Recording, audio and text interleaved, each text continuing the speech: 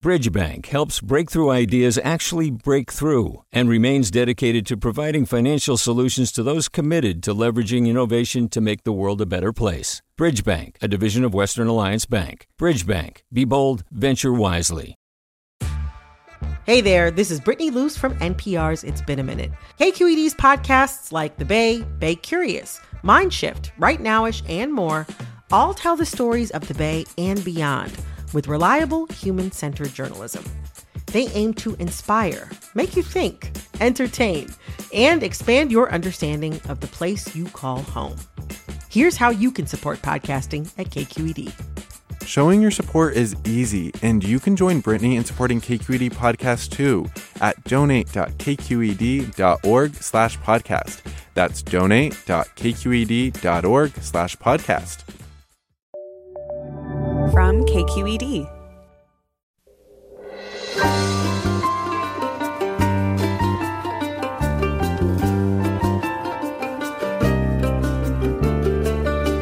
From KQED Public Radio in San Francisco, I'm Mina Kim. It was far from the landslide Biden-Harris victory last night that Democrats hoped for, and this morning key swing states remain undecided. But as millions of votes remained to be counted last night and Biden expressed optimism for the outcome in Wisconsin and Michigan, President Trump lashed out, falsely and simultaneously claiming victory and fraud. We want all voting to stop. We don't want them to find any ballots at 4 o'clock in the morning and add them to the list, okay? We get your reactions to this as of yet unresolved election and what could happen if the results are contested. Join us.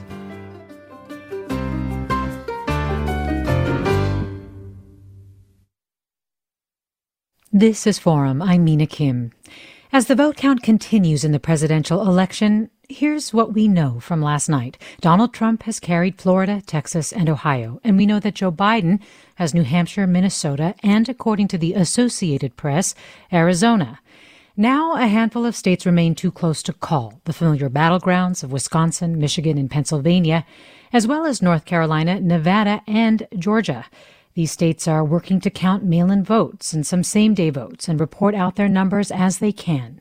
And this makes sense. This is our system at work. Here's Joe Biden last night. It's not my place or Donald Trump's place to declare who's won this election.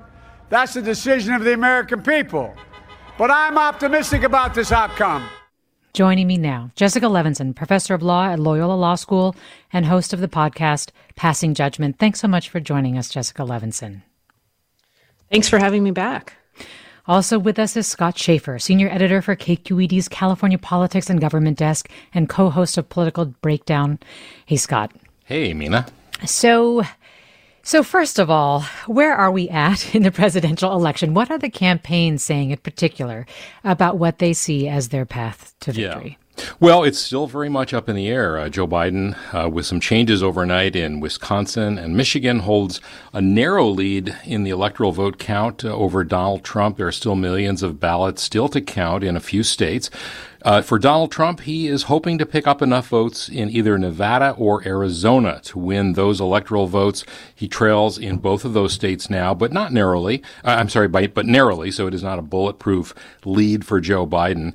He is losing ground in Michigan and Wisconsin. He's ahead in Pennsylvania, but he might lose that as well. So for Trump, he would need to win Pennsylvania, hold on to Georgia, North Carolina, and pick up either Arizona or Nevada. For Joe Biden, he's got I would say, an easier path. He's got to hold on to his leads in Wisconsin and Michigan. He's got to hold on to Arizona and Nevada. He's leading in Arizona, as I said, but not quite a done deal. He'd love to win Pennsylvania, of course, and he might, but he can get to 270 just barely without Pennsylvania. And so we're just going to have to wait and see. There are still a lot of ballots to count. However, I think we're going to have a lot more clarity on where things stand by this afternoon. Well, Jessica Levinson, of course, we also know last night, even with all these ballots left to count, that the president claimed victory in a way that, in the words of Ben Shapiro, was deeply deeply irresponsible, but of course also just is wrong, untrue, and doesn't make any sense. I want to get first just your overall reaction to where we're at this morning. Jessica Levinson? Hi, Jessica Levinson, are you there? Well, while we wait for Jessica Levinson to reconnect with us, Scott, I mean, similar question to you. I think for a lot of people, particularly in California, which went so heavily for Joe Biden, I was seeing and hearing a lot of comments about just how do they know the rest of America the way they think they did? Yeah, we do seem to be living in an alternate universe out here, not just in California, but on the West Coast in general. This is a real stress test for our democracy, Mina. That's how I would describe it. You know, elections generally work pretty well unless they're close. And then things, you know, you get to look under the hood and you see, you know, what happens. And, you know, we have a kind of a clunky system in the way that, you know, say just take California, the counties run each of those elections. They all have different machines. They all have different rules. You know, then you add the other 49 states in the District of Columbia. So it can get very confusing. And because we have such a close election with so much at stake, with the nation so divided and a president who seems quite willing to cast doubt and sow division in the country, threatening lawsuits and everything else, it is, as I said, a real stress test for the country. And it is also stressful for those of us who are waiting to see the outcome. Jessica Levinson, are you with us? I am. I hope so. Yes, I can hear you. So glad to have you back. I don't know if you heard sort of the beginning of my question, but really, I wanted to start by just getting your overall reaction to where we're at this morning. You know, my overall reaction is that I frankly feel a little bit foolish because I've been saying for weeks now, everybody don't expect an outcome on election night. And I've been saying there could absolutely be this thing called the red mirage and then the blue shift. And that's because so many more of us are voting by mail. And the vote by mail ballots will take longer to count. And the vote by mail ballots, a lot of them will probably be blue ballots, meaning will be from Democrats. And I was still, you know, on a human level, I just was still surprised last night. But I think we're frankly seeing a lot of what we predicted, that the red mirage, we don't know how much of a blue shift there's going to be. And then another thing we predicted was President Trump saying, I declare victory. And of course, that has, you know, the same legal consequence as me saying, I am now the queen of rainbows and sunshine. Just declaring victory has no legal consequence. But a lot of the things we talked about are playing out right now. And it's difficult to kind of live the thought experiment real time, but here we are. Yeah, so there really is no legality or validity, just to put a fine point on that, to Trump's claim of victory. There is no legality or validity. Now, it is Jessica Levinson? It's possible, as Scott was laying out, it's possible that, it's possible that President Trump wins re-election. But I don't think at this point that's probable. And what we know for sure is just saying I won is not legally consequential. It does not make any decision. What makes a difference is counting the votes and then certifying the results, having the Electoral College vote, and having Congress certify that result. Now, the president has threatened to go to the courts. Let me actually play a little bit of a cut from his statement last night regarding the courts. We want the law to be used in a proper manner. So we'll be going to the U.S. Supreme Court. We want all voting to stop. We don't want them to find any ballots at 4 o'clock in the morning and add them to the list. Okay?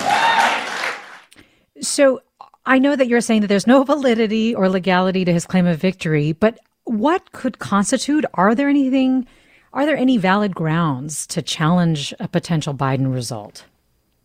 Sure, but not based on what President Trump just said. So this is kind of a blunt force example, but imagine a scenario in which there is somebody who's at a county registrar and they have a big box of ballots. And the box of ballots are vote by mail ballots, and they start counting at 11, and then the clock strikes midnight and they're about halfway through and they say, well, election day is over. I guess I'm just going to set the rest of this box on fire. That makes no sense. There's nothing about those ballots that suddenly becomes invalid or questionable. And, you know, this idea that we're going to uncover the 4 a.m.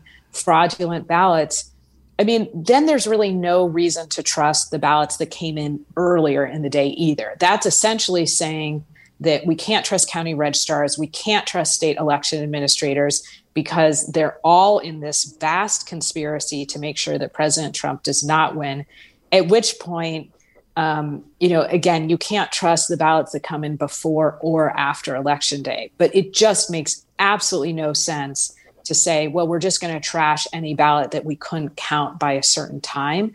And frankly, that's not how we ever conduct elections in America. Typically, we can project out, at least on the presidential level, what's going to happen. And so we count all the ballots later, but we know basically what's going to happen election night. That's often not true. I'm talking to you from LA. That's often not true when it comes to, for instance, the down ballot races. And it's hard to have patience, but that's what we should have. And that's what legally matters at this point. Right. And so at this point, there really isn't anything that he could bring a legal charge with. That said, can you just talk about why it is dangerous, irresponsible, reckless to be suggesting that the votes that are being counted now are somehow suspicious? Well, it's dangerous because when it comes to elections and the integrity of elections, it really matters that we trust the system. And if we don't trust the system, this is going to sound hyperbolic, but at that point, what's the point in voting for anyone, all the way down from, community college district to up to the president? The thing that's dangerous and I think potentially effective is when the president says, we won, and if anything changes, that means it's fraud, is he's really able to dominate that narrative very clearly and in the beginning to say, if anybody tells you different, it means that they're just engaged in lying. And it allows him to make Vice President Biden look like a sore loser. And this is something I think he learned from Bush v. Gore in 2000, which is the person who can say kind of the fastest, I won, and put the other person on the defensive, then the more you gain a psychological battle. But it's very dangerous if people feel that we cannot trust our election systems. Our election systems are in some ways a mess, but they're not corrupt. They're not fraudulent. They don't lack all integrity. And those two things are very different. Messiness is different from a system that we simply can't trust. We're talking with Jessica Levinson, professor of law at Loyola Law School and host of the podcast Passing Judgment. Also with us is KQED Scott Schaefer, senior editor for our California Politics and Government Desk and co-host of Political Breakdown. We're bringing you continued analysis of the national election results. And I want to invite you, our listeners, to join the conversation. How are you? How are you reacting to where we're at right now, to what unfolded last night? What are your questions about what lies ahead, both potentially legally, but also politically?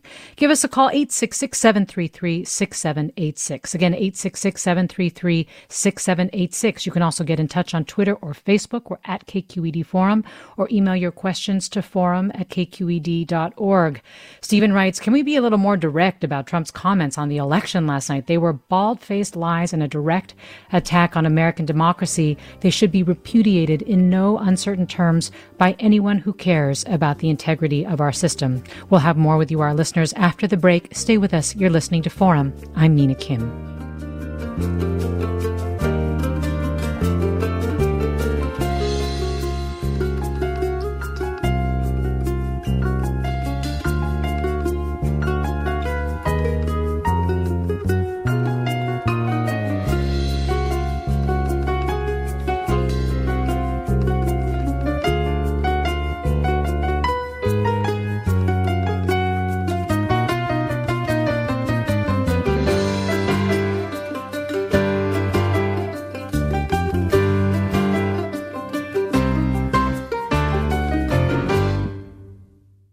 Support for Forum comes from San Francisco Opera. Set 10 years after a school shooting, the critically acclaimed opera Innocence takes us into a complex emotional journey where our understanding of innocence and guilt is constantly upended.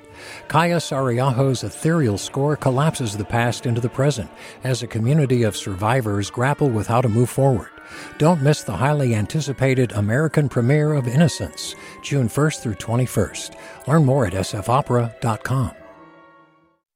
You're listening to Forum. I'm Mina Kim. We're bringing you continued analysis of the national election with Scott Schaefer of KQED's California Politics and Government Desk and Jessica Levison, professor of Loyola Law School. And you, our listeners, of course, 866-733-6786.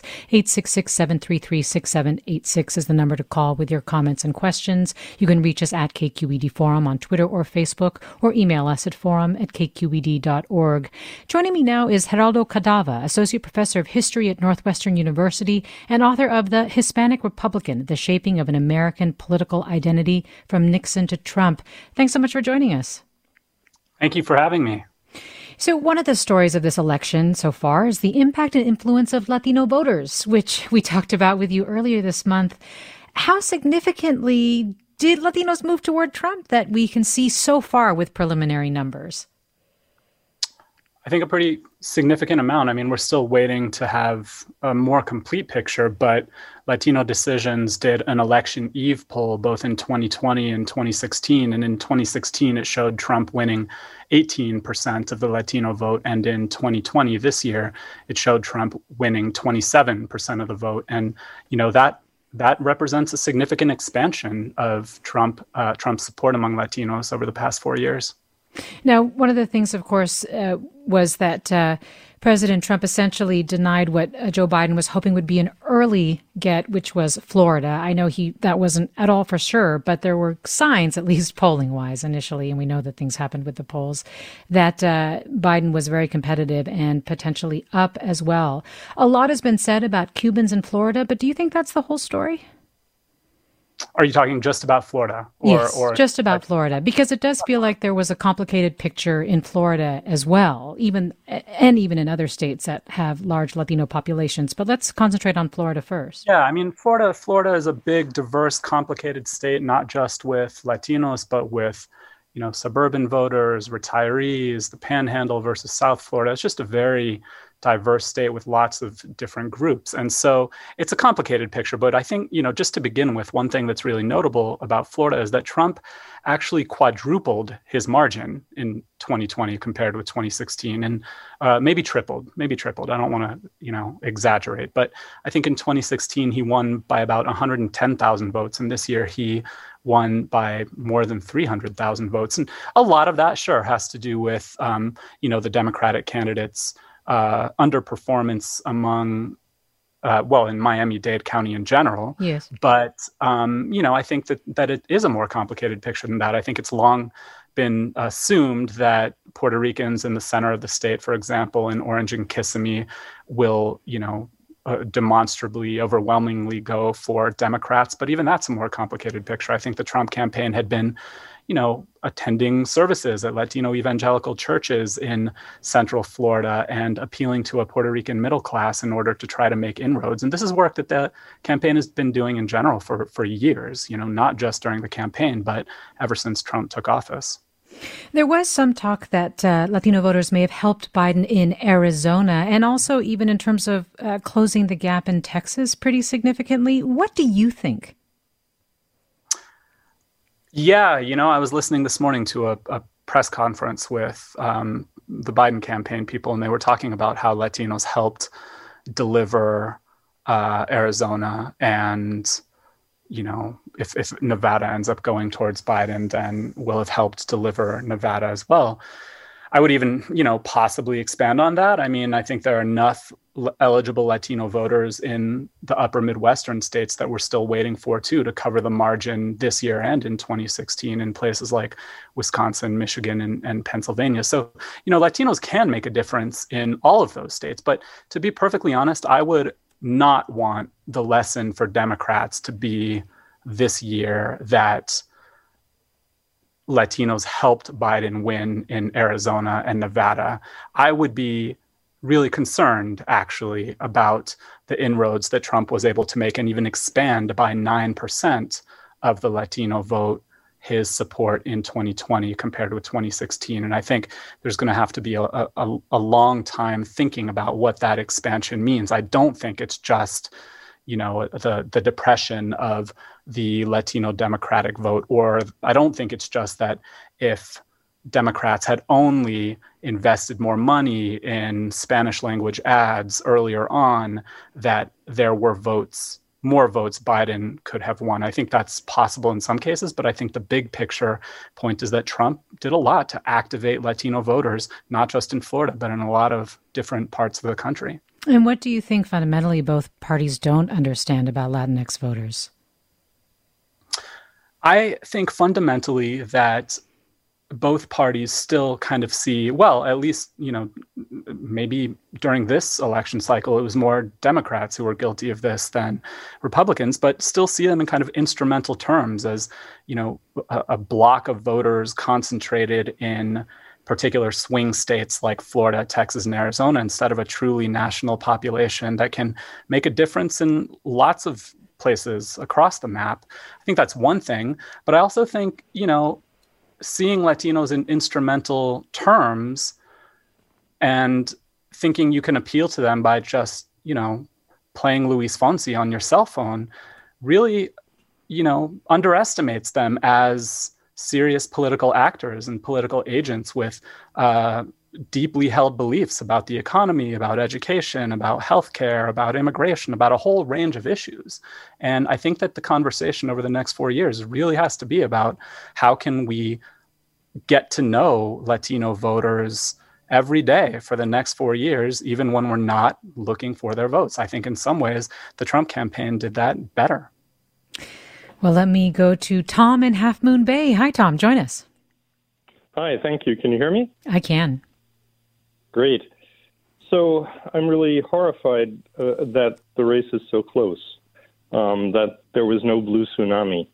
And to me, it means that if Trump voters could overlook his obvious character flaws and lies and his threat to democracy itself, that means that they fear and hate Democrats and government so much that Democrats really need to listen to them very carefully and respectfully and find out what are they really voting about and do a lot of soul-searching and rethinking about their policies and strategies.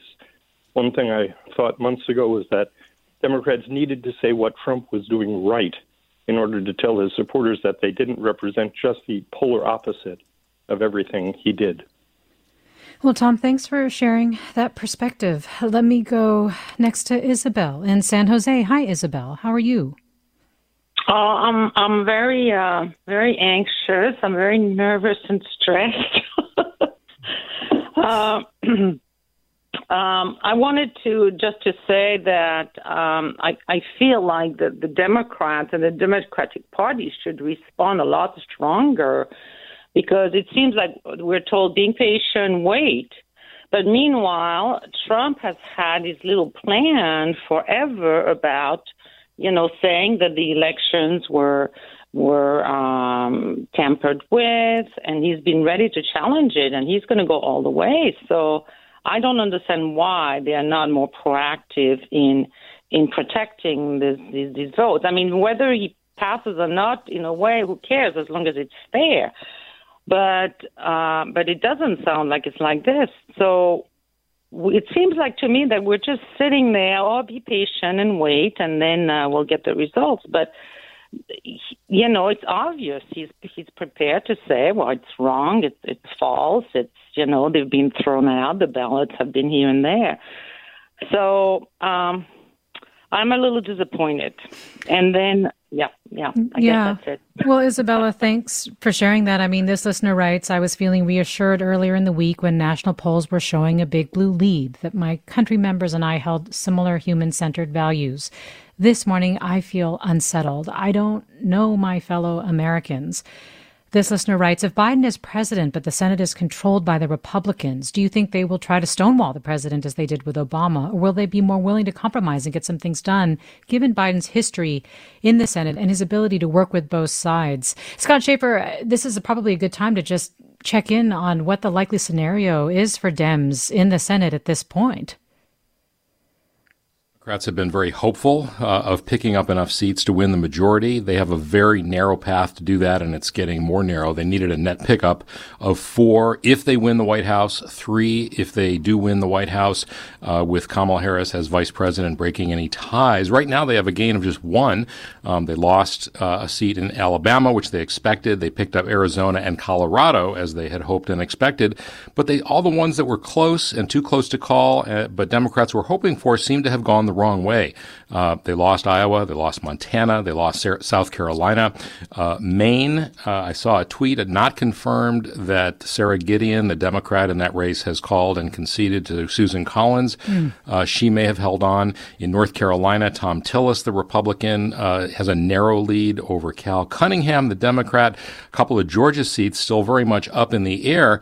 So, it's, you could end up again with a very, with the House still in firm control by the Democrats and a very, very narrowly divided Senate, which, is apparently a reflection of the country. I think what it will do is force, to a certain extent, Republicans and Democrats to work together on some things, starting with some kind of an economic stimulus that has been, passed by the House, stalled in the Senate for a long time. And I think it may moderate the opportunities for policy initiatives by Joe Biden if he wins, going for things like infrastructure, economic development, maybe, sort of this whole idea of going for Medicare for all, which is something that the more liberal wing of the party had wanted. Clearly, that's not going to happen.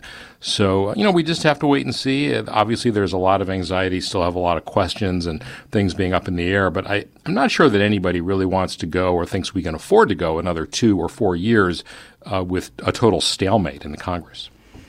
Let me go to caller Forster in Napa. Hi, Forster. Hi. So I had a question, and it was that if things get tied up here in a legal battle over the election going forward, and it's still tied up on Inauguration Day, is Trump still allowed to stay in office, or how does that work? And I'll take my answer off the air. Thanks, Forster. Jessica Levinson? That's a great question. And so, no, the answer is that this has to be decided before Inauguration Day. So there are a couple of deadlines for listeners to be thinking about. December 8th is the so-called safe harbor deadline. That's the deadline by which all disputes with respect to which slate of electors will the state send to the Electoral College really need to be decided. Again, will the state send the Trump-Pence slate, or will the state send the Biden-Harris slate? Then on December 14th, the Electoral College votes. On January 6th, Congress certifies the vote of the Electoral College. But there is nothing in the Constitution that says you can hold over your term if there's election litigation. And I know that there's a lot of concern about this. So, to the listener, no, the term is up noon Eastern time, January 20th, 2021. That is it. There is no exception in the Constitution for unless someone says it was a fraudulent election, or unless somebody says we're still in litigation. The litigation has to be completed. The term is over, period. Well, Jim writes, it's clear that the president is blatantly subverting citizens' confidence in our electoral process in his attempt to steal the election. My question is, why do the other GOP leaders sit quietly on the sidelines and not rebuke his ridiculousness and even dangerous assaults on our democratic process?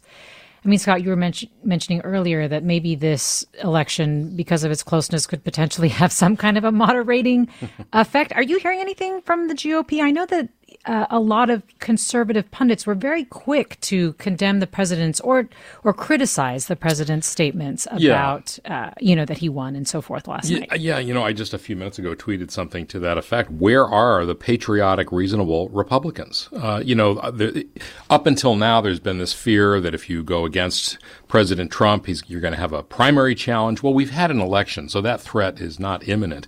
And so fear of Donald Trump shouldn't be a driving factor at this moment, and concern for our democracy and the outcome of this election in a way that everyone accepts ought to be the paramount concern that people have right now. And I think that silence is complicity in a certain way, and one would hope that if the president continues to try to undermine faith in the election system and our democracy, that you will see more people speaking up. In 1974, Nixon held on until a group of Republicans went to the White House and said, you know what, it's time to go. I'm not saying that's going to happen with President Trump, but I do think there needs to be some cooler heads to prevail. But he has now surrounded himself with very few people, if anyone, who's really going to challenge him. So he's living in a bit of a bubble. Well, this listener writes, could we ask Geraldo Cadava about the misinformation campaigns directed at Latinos and why they fell for them so easily? I heard one from a friend that his Mexican-born in-laws voted for Trump because they heard that Biden would sell out the U.S. to Japan if he won. That's a new one. I hadn't heard that one. I had heard the, QAnon, Pizzagate type things, and then all of the, memes about socialism. I've been thinking a lot about this. It's a good question. And what I'm trying to figure out is if, there's something qualitatively different in the kind of misinformation that's being spread now compared with the kind of misinformation that Republicans have slandered Democrats with for a long time. Barack Obama was a socialist. We can't forget that Donald Trump's political rise was tied to birtherism, and he was like the king birther, right? And so that has led to a kind of conspiratorial thinking among Republican leaders for years at this point. And I remember going to hearing a talk by Ted Cruz in 2017, where in the same breath, he said that Fidel Castro, Nicolás Maduro, and Alexandria Ocasio-Cortez are the same. There's no difference between socialists in Latin America and democratic socialists of America here. And that's all misinformation. The idea that Barack Obama was not eligible to be president, that he was a socialist, that Alexandria Ocasio-Cortez is the same as Fidel Castro, that's misinformation. So is there something qualitatively different about this misinformation now that's just being circulated by different media? There are different platforms now with TikTok and WhatsApp and other things. So, I think that hastens the spread of misinformation. But in many ways, I think Republicans have relied on misinformation for a long time. We're talking with Geraldo Cadava, Associate Professor of History at Northwestern University and author of The Hispanic Republican, The Shaping of an American Political Identity from Nixon to Trump. Jessica Levinson is here with us, Professor of Law at Loyola Law School and host of the podcast Passing Judgment, and Scott Schaefer, Senior Editor for KQED's California Politics and Government Desk, co-host of Political Breakdown. And you, our listeners, we're talking about what has happened last night, making sense of it, and also looking at what lies ahead. We're taking your legal questions, political questions, and your questions about how our electorate is demographically and what it is doing. Sophia writes, we need to separate the economy in general from how Biden talked about the economy during a pandemic. I was dismayed every time Biden would lead with how he would listen to scientists, which is commendable, but didn't give equal time to reassuring the public that he would bend over backward to prevent lockdowns wherever possible. So we're hearing a lot from our listeners, and you can continue the conversation by calling 866-733-6786. Again, weigh in by calling 866-733-6786. You can also reach us on Twitter or Facebook at KQED Forum, or email your questions to forum@kqed.org. We'll have more with you after the break. I'm Mina Kim. This is Forum.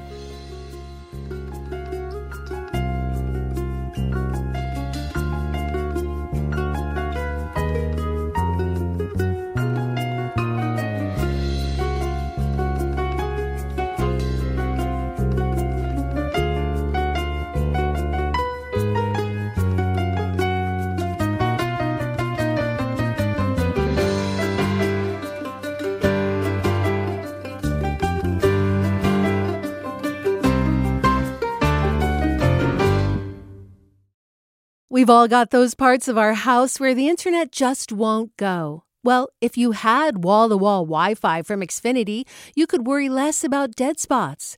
Because with wall-to-wall Wi-Fi from Xfinity, you get fast speeds, reliable connection in every room, and power for all of your devices, even when everyone's online. That's wall-to-wall Wi-Fi only with Xfinity. Restrictions apply, not available in all areas. Actual speeds vary. Welcome back to Forum. I'm Mina Kim. We're analyzing what we know so far about the national election results with Scott Schaefer of KQED, Jessica Levinson of Loyola Law School, and Geraldo Cadaba of Northwestern University. And you, our listeners, let me go now to Trish in Sebastopol. Hi, Trish. Good morning. I'm just calling because last night I heard Mr. Trump say that our processes are an embarrassment. And I just want to give a shout out to the citizens of the country and the world that Mr. Trump is the embarrassment. Well, Trish, thanks for putting that on the record. Let me go next to George in San Francisco. Hi, George. Or San Jose. Hi, George. Hi, I'm calling about the missing blue wave. And I'm wondering if the Biden campaign might have created a couple of unforced errors right near the end of the campaign. One might have been invoking President Obama giving speeches in Pennsylvania. Obama certainly brings out the vote, but he could also bring out more votes against Biden than for Biden. And the second unforced error might have been that Biden kind of sat in Pennsylvania on the last day of the election rather than traveling to Michigan and Wisconsin and Arizona and Nevada on the last day. So do you think either of those could have been unforced errors? Let me see what Scott Schaefer thinks, Scott. Well, I think it's too soon to say. I mean, in terms of Michigan, Wisconsin, it looks like the vice president may win those. He could also win Pennsylvania. You could say, he did dip into Ohio. They sent President Obama down to Florida. There are always things that they were trying to expand the map a little bit. In the end, if Biden wins, I think there's going to be a lot less second guessing.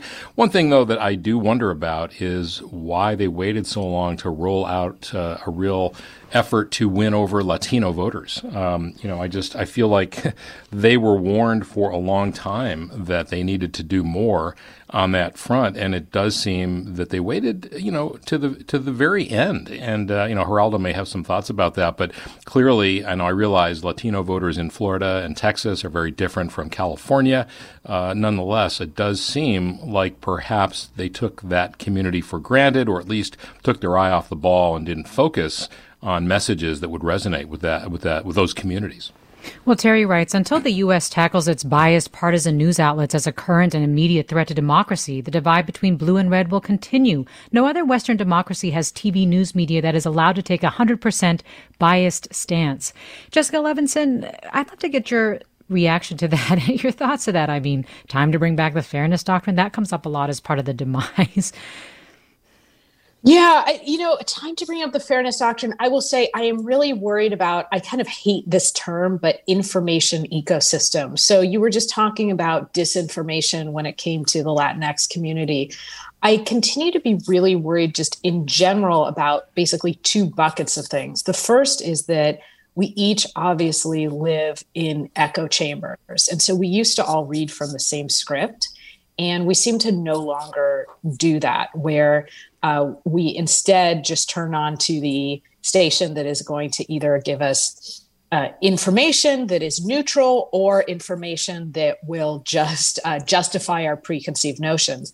And the other is something we really need to tackle, which is this idea of disinformation. And the discussion you were having before was actually kind of a rare type of disinformation where somebody expressly says Joe Biden will do this and he won't do it.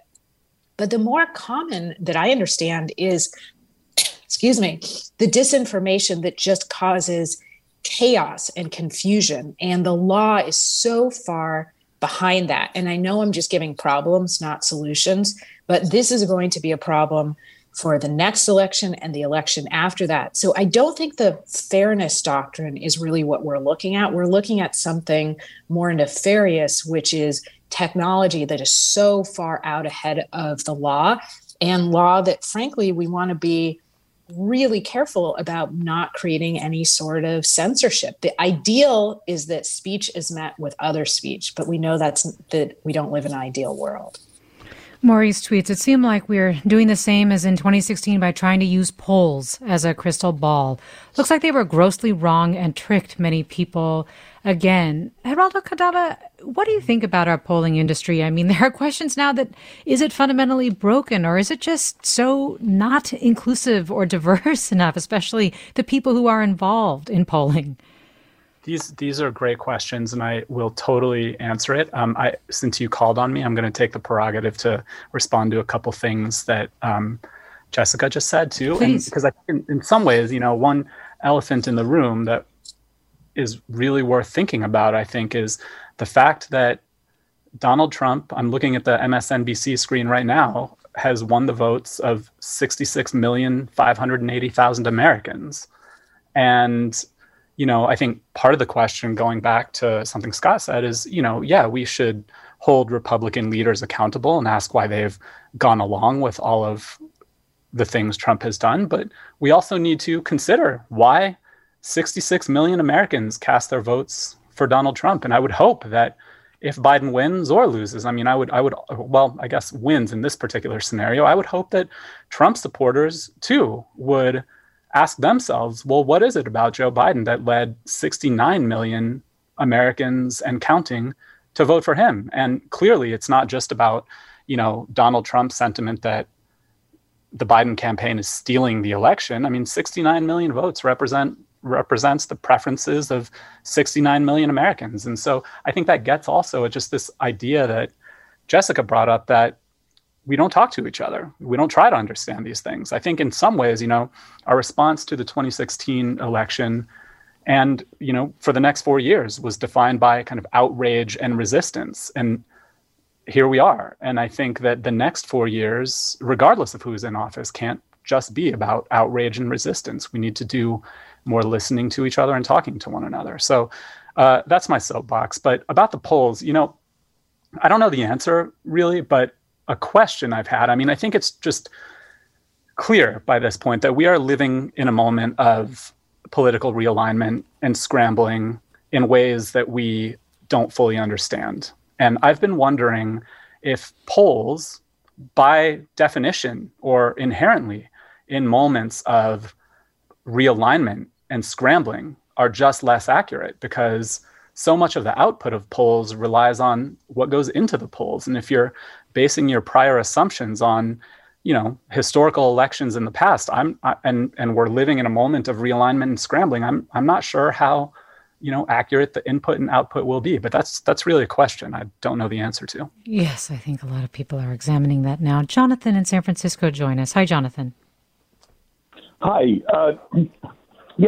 In my interactions with conservatives online and in person, the thing I found is they really just live in a different reality. That I read the New York Times and listen to NPR, and believe mainstream media, believe in journalism, and they don't. They have their own media that they listen to that just has different information, like the Hunter Biden computer is real versus the mainstream media that there are real doubts about it, and so there ends up being no ground for no common ground, because we just don't live in the same world. Jonathan, thanks for sharing that reflection. Richard writes, Biden could have won Florida if he had had the sense to come out strongly against Cuba and Venezuela and loudly proclaim that he did not support any kind of socialism. This listener writes, did anyone else notice that the news didn't really cover Biden during the election? Lots of people said it was better to leave Trump out there spewing idiocracy and just let Biden be the quiet alternative. But after 2016, it seems like they should have learned that Trump thrives on getting people to hate him. As I listen to all the last things that we've just been saying, Scott Schaefer, the comments by both Jessica Levinson and Geraldo Cadaba, and also our listeners, if Biden wins, right now, he may have a slight edge here, right? I think there is this question of how he governs such a deeply divided country, where, as Jonathan was saying, there are a lot of people asking themselves, who are we? Who is the other? I don't feel like I truly understand the American character anymore. Yeah. I was struck by an editorial endorsing Joe Biden in the final days of the campaign from the Manchester Union in New Hampshire, a very conservative newspaper that almost always endorses Republicans. And they endorsed Joe Biden, and they said something along the lines of, Joe Biden might not be the president you want, but he's the president we need. And I think the sentiment of that is that it might be the kind of person who can lower the temperature, who can listen, who can be empathetic, who can see where there are areas of agreement instead of trying to magnify and exacerbate the differences. From the very moment that Donald Trump announced he was running for president, it was all about us and them. And a lot of us thought that he would moderate that once he won the nomination, and if not then, once he won the election, and if not then, once he was inaugurated. And it never really happened. It only accentuated as time went by. And it has contributed to, now he's not, I know he's not the only reason that the country is divided. And I do think Democrats need to listen, as Geraldo said. There is a sense that Democrats talk down to people in the middle of the country, and I think there's a lot of truth to that. And I think it comes out in things like climate change, where people in places like West Virginia and Kentucky feel, and other places, Montana, many places, feel that their way of life is threatened by clean energy. They may not understand, or the rhetoric may turn them off about all these, clean jobs, green jobs. So I think Democrats need to figure out how to talk to people who disagree with them or who are frightened by them. There are a lot of people who voted for Barack Obama once or twice and then voted for Donald Trump once or twice. So I think there are voters who are looking for leaders who respect them, don't talk down to them, and try to understand where they're coming from. Well, this listener, I think, is sort of agreeing with you here. This listener writes, over the last 20 plus years, the Democratic Party has completely ignored rural and small town issues. This is enough to create the small state edge that Republicans have exploited. Again, we're talking with Scott Schaefer of KQED's California Politics and Government Desk, Jessica Levinson, host of the podcast Passing Judgment and a professor of law at Loyola Law School, Geraldo Cadaba, associate professor of history at Northwestern University and author of the book The Hispanic Republican, The Shaping of an American Political Identity from Nixon to Trump. And you, our listeners, are with us, 866-733-6786, 866-733-6786 to weigh in. You can also get in touch on Twitter or Facebook at KQED Forum, or email your questions to forum@kqed.org. You're listening to Forum. I'm Mina Kim. Yuval writes, can you please explain the Texas ballot counting method? In the live NPR map, it shows that 84% of the ballots are in, and there are only 6% difference in the votes between Biden and Trump. How can they know the results and call who won? I'm not sure who wants to weigh in on this, Scott, or maybe Geraldo Cadaba. Yeah, I think, a lot of these races that get called are based on a lot of data that Associated Press and other news organizations get. A lot of it is exit polling, but they are analyzing the trends. They know better than we do where the votes that are counted come from, where the votes that are outstanding come from. Last night, the Associated Press called Virginia for Joe Biden, like at 7:30 California time, and it wasn't until hours later that that Biden pulled ahead of Trump in Virginia. So they turned out to be correct, but sometimes in the moment it's like, what are they talking about? What are they seeing that they're not telling us? Well, this listener writes, please consider the macho men, Latino Florida voters didn't want a woman to be vice president or potentially president. And then this other comment that Geraldo Cadaba about Texas is making me think about how the Rio Grande Valley, which is 90% Mexican, Biden barely pulled that out as well. Can you talk a little bit about Texas, but also about this consideration of Trump's sort of personality, this persona of machismo? Is that appealing? Yeah. That's certainly gotten a lot of attention, and I think part of why it gets attention is just there truly is a real gender gap among Latinos. I haven't seen the final results from last night about that, but I know that in 2016, 2/3 of his Latino support came from men and 1/3 came from women, and the exact opposite was true with Hillary Clinton, where 2/3 of her Latino support came from women and 1/3 from men. So, and I think that gender gap has, if not widened, remained the same over the past 4 years. And I should just mention quickly, it didn't exist in the 1980s. With Latinos, there wasn't a gender gap. people have tried to explain it. And sure, there might be something to machismo. I kind of like in almost a knee-jerk way or instinctive way reject the idea that it stems from their familiarity with Latin American strongmen and dictators, just because it strikes me as an interpretation that relies on some kind of cultural essentialism. Anytime people say like Latinos are, that just starting a sentence with those two words, Latinos are, we try to banish that from our language. But I would point to other things instead, like the fact that 50% of the Border Patrol is Latino. It's a profession that's overrepresented by males, and same thing with the military and police forces. And you can look at construction industries, and there are a lot of Latinos who work in construction. They're overwhelmingly male industries. And so I think that, to me, that those kinds of things better explain why Latino males turn out for Donald Trump more than others. So to Texas,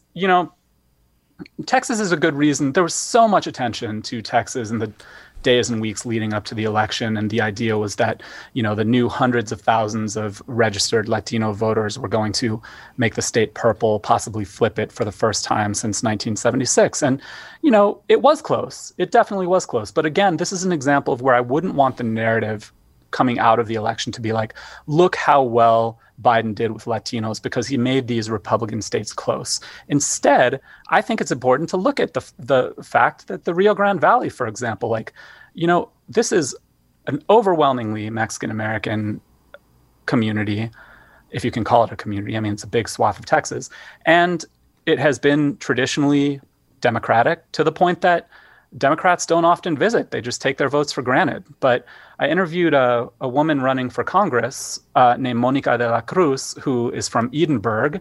And she was telling me about how Donald Trump really helped Mexican Americans in the Rio Grande Valley find their voice and say loudly and proudly that they are conservatives, and to the point where they considered themselves to be walk-away Democrats and were going to abandon this party whose votes or who had taken them for granted, and they were going to cast their lot with Republicans.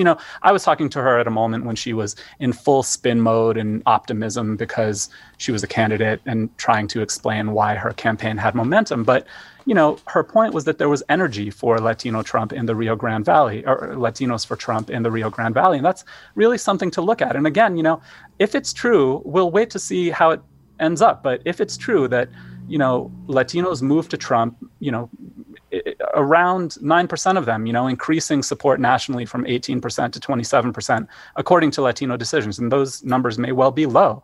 If that ends up being true, if it were true in the other direction, that's something the Biden campaign would pay a huge amount of attention to. Like, how is it that Biden expanded his support among Latinos by 9%? Anytime the Latino electorate moves by 9%, that's a significant story.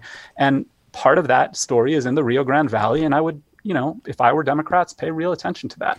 Well, this listener feels like, again, that Fox News is the real issue. I feel that we are in the weeds analyzing and missing the elephant in the room. All the Trump supporters I know tell me they get all their information from Fox News.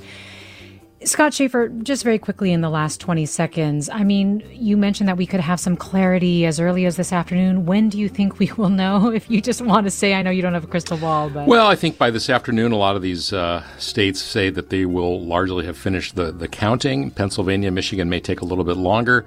But we're gonna know. I think the question is, how close are they? Does it trigger any recounts?